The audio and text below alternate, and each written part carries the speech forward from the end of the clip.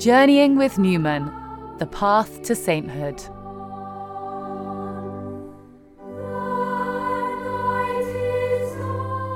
Newman on the Motherhood of Mary.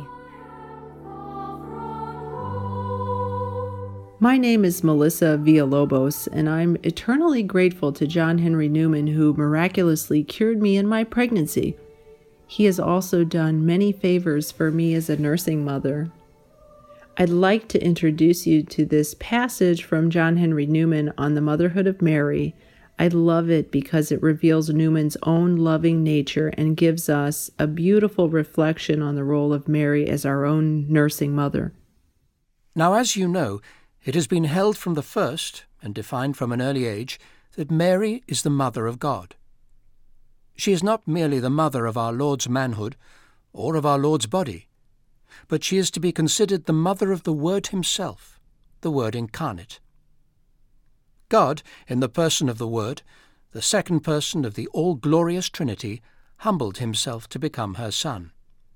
He took the substance of his human flesh from her, and clothed in it he lay within her.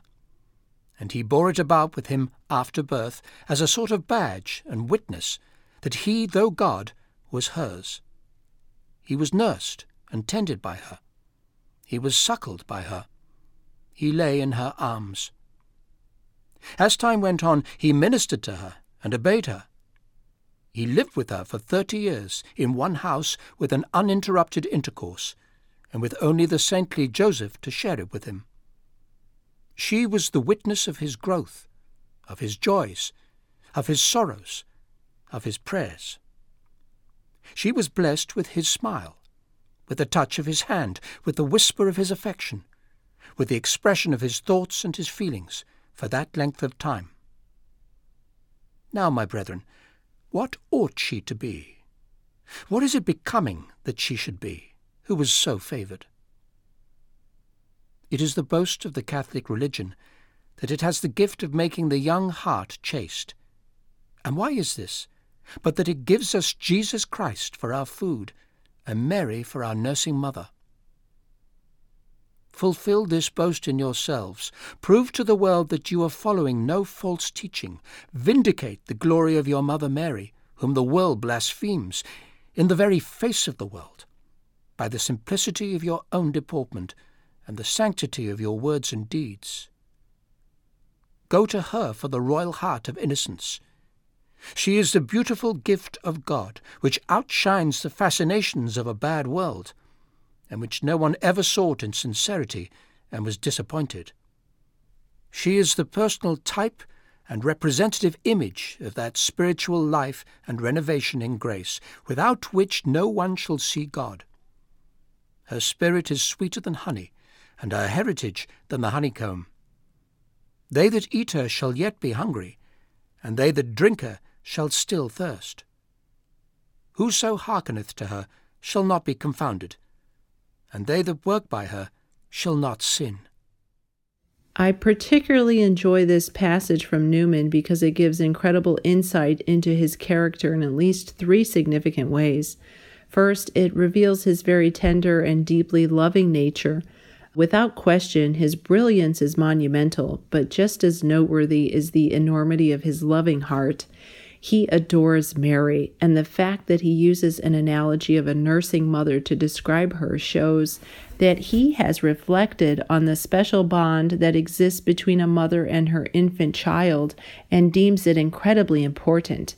He understands that nursing gives more than nutrition, but also comfort and love. This is an enlightening analogy because it reveals that Newman was not an isolated intellectual genius, but rather he was a genius among the people. Newman, a brilliant scholar, still kept close to the ordinary people in his life, such as the nursing mothers he must have encountered in his parish.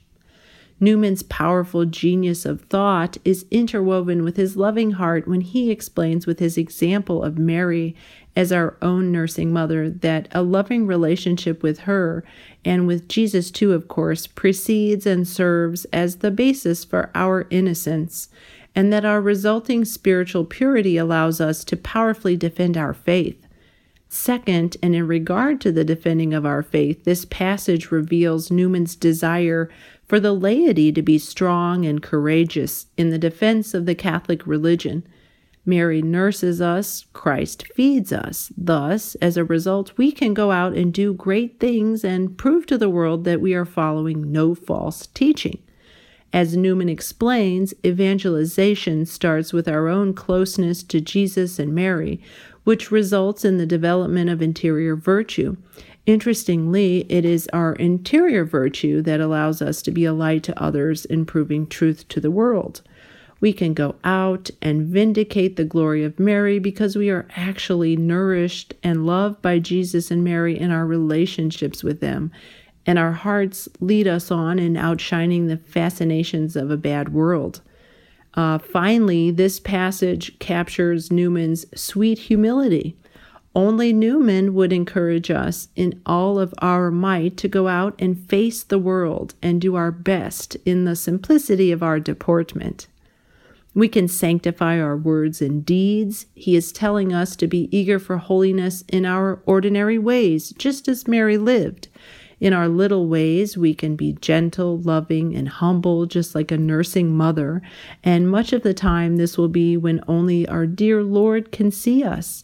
And in so doing, we honor Mary, the most beautiful gift of God. Many know of Newman's indisputable brilliance, but the genius level of his understanding is probably the direct result of having such a loving heart as his foundation. This loving heart allows him to have the fullness of truth in understanding Jesus and Mary.